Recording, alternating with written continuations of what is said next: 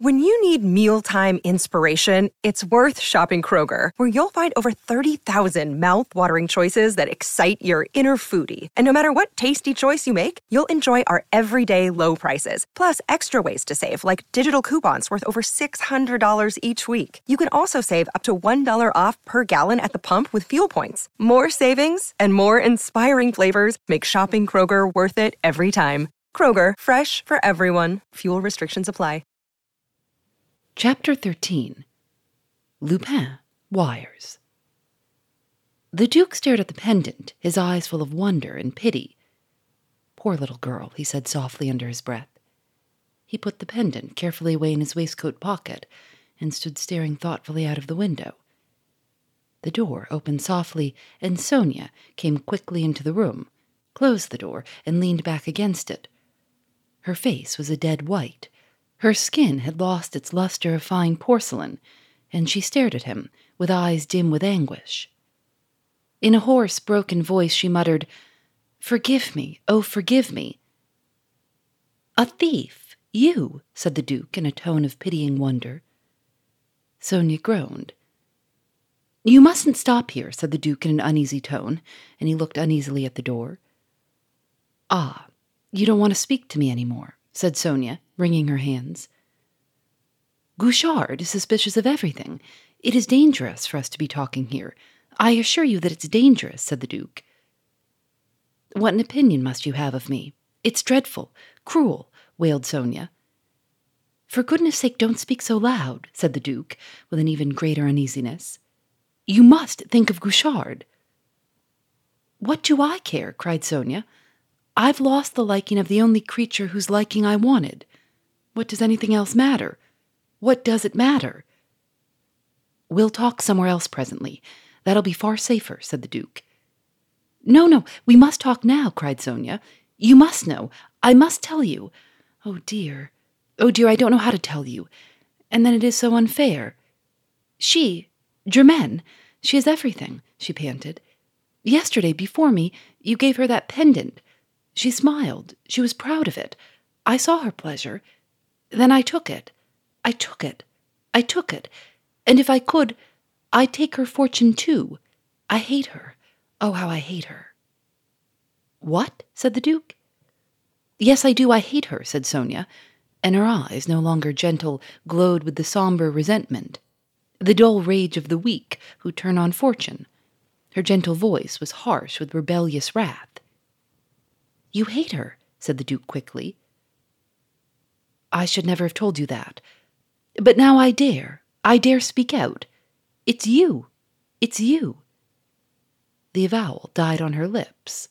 A burning flush crimsoned her cheeks and faded as quickly as it came. "I hate her," she muttered. "Sonia," said the Duke gently. "Oh, I know that it's no excuse. I know that you're thinking, this is a very pretty story, but it's not her first theft. And it's true. It's the 10th.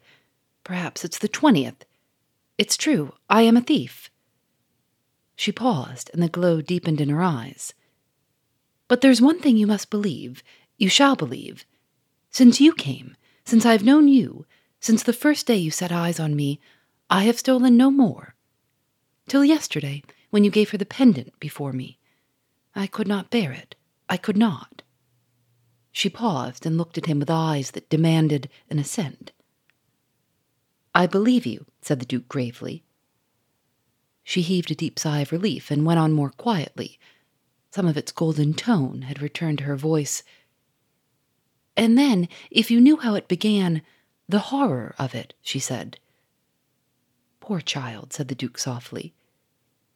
"Yes, you pity me, but you despise me. You despise me beyond words. You shall not, I will not have it," she cried fiercely. "Believe me, no," said the Duke in a soothing tone. "Listen," said Sonia. "Have you ever been alone in the world? Have you ever been hungry? Think of it, in this big city where I was starving in sight of bread in the shops. One only had to stretch out one's hand to touch it, a penny loaf. Oh, it's commonplace," she broke off, "quite commonplace." "Go on, tell me," said the Duke curtly. There was one way I could make money, and I would not do it. No, I would not, she went on. But that day I was dying. Understand, I was dying. I went to the rooms of a man I knew a little. It was my last resource. At first I was glad. He gave me food and wine. And then he talked to me. He offered me money.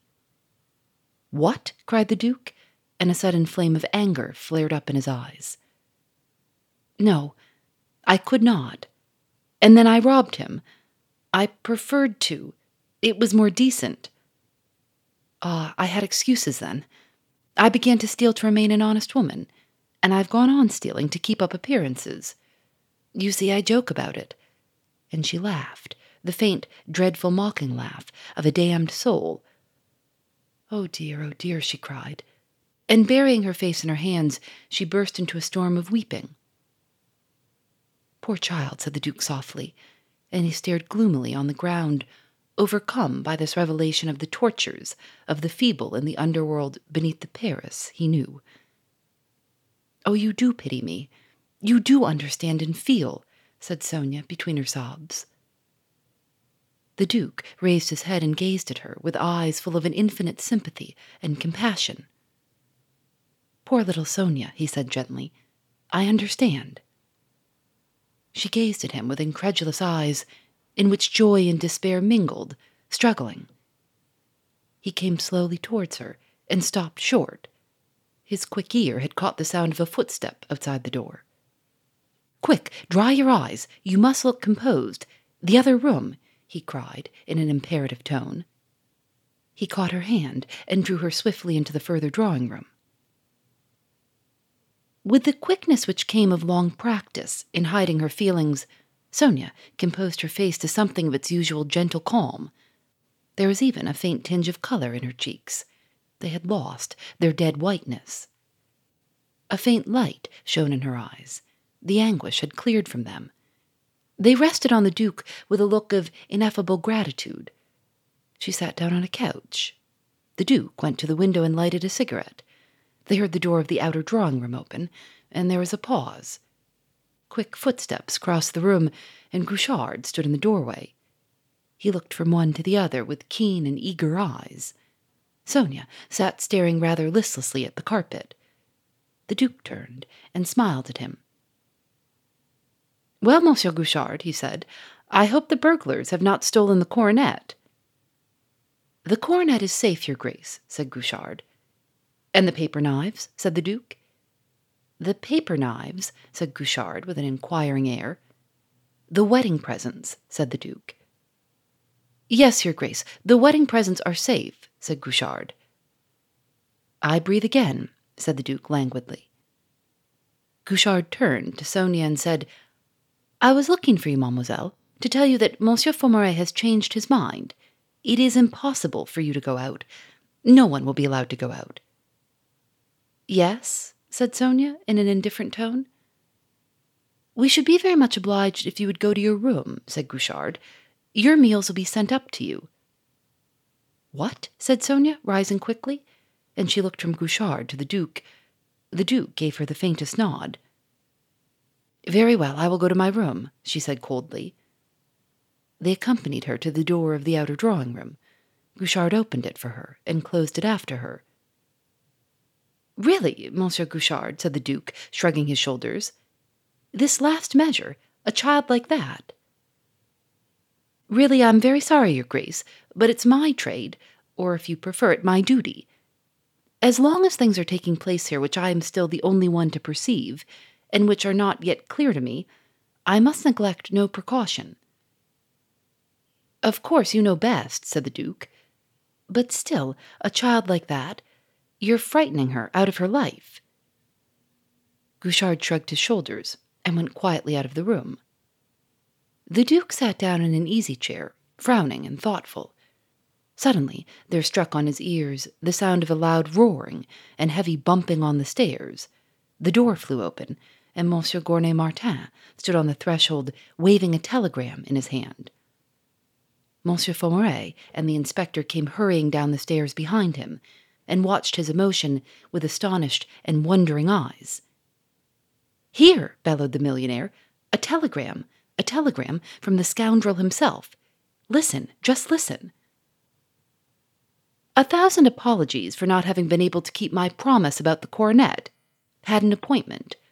Please have coronet ready in your room tonight. Will come without fail to fetch it between 11:45 and 12 o'clock. Yours affectionately, Arsène Lupin. There, what do you think of that? If you ask me, I think he's humbug, said the Duke with conviction. Humbug? You always think it's humbug. You thought the letter was humbug, and look what's happened, cried the millionaire. Give me the telegram, please, said Monsieur Faumarez quickly. The millionaire gave it to him, and he read it through. Find out who brought it, Inspector, he said. The inspector hurried to the top of the staircase and called to the policeman in charge of the front door. He came back to the drawing room and said, It was brought by an ordinary post office messenger, sir. Where is he? Said Monsieur Faumarez. Why did you let him go? Shall I send for him, sir? Said the inspector. No, it doesn't matter, said Monsieur Faumarez. And turning to Monsieur Gournay-Martin, the Duke, he said, Now we're really going to have trouble with Gouchard. He's going to muddle up everything. This telegram will be the last straw.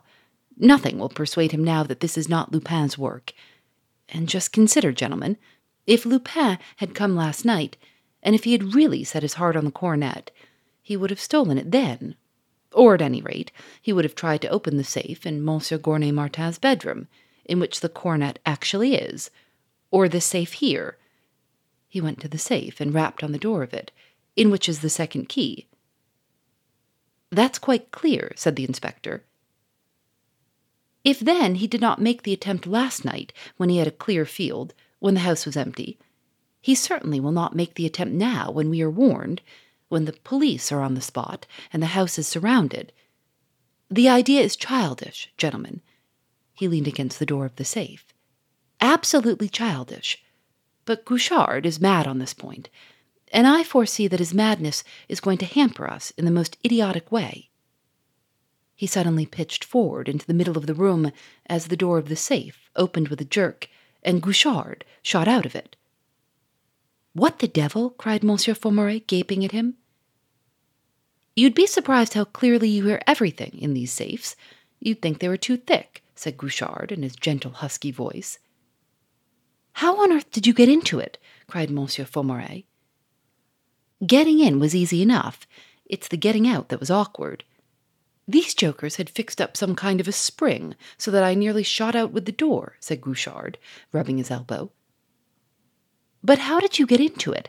How the deuce did you get into it? Cried Monsieur Faumarez. Through the little cabinet into which that door behind the safe opens. There's no longer any back to the safe. They've cut it clean out of it. A very neat piece of work. Safes like this should always be fixed against a wall, not stuck in front of a door. The backs of them are always the weak point. And the key? The key of the safe upstairs in my bedroom, where the coronet is. Is the key there? Cried Monsieur Gournay-Martin. Gouchard went back into the empty safe and groped about in it. He came out smiling. Well, have you found the key? Cried the millionaire. No, I haven't, but I found something better, said Gouchard. What is it? Said Monsieur Faumarez sharply. I'll give you 100 guesses, said Gouchard with a tantalizing smile. What is it? Said Monsieur Faumarez. A little present for you, said Gouchard. What do you mean? Cried Monsieur Faumarez angrily. Gouchard held up a card between his thumb and his forefinger and said quietly, The card of Arsène Lupin. Phoebe Reads a Mystery is recorded in the studios of North Carolina Public Radio, WUNC.